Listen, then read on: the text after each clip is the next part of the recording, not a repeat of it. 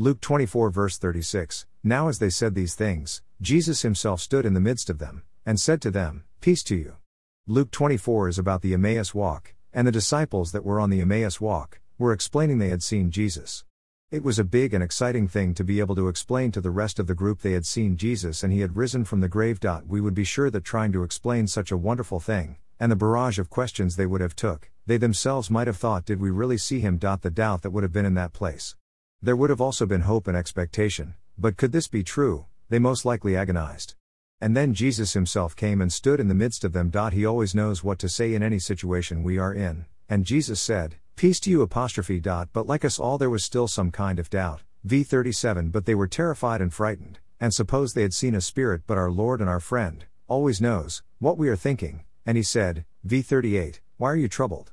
And why do doubts arise in your hearts?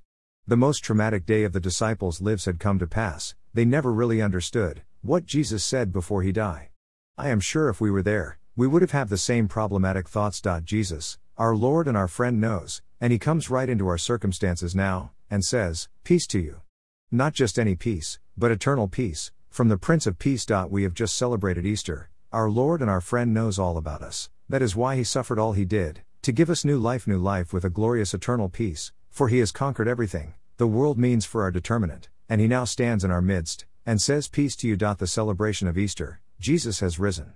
Risen indeed, so let his peace saturate our lives, so we can be his vessels of peace to a fallen world. God bless. OFJ.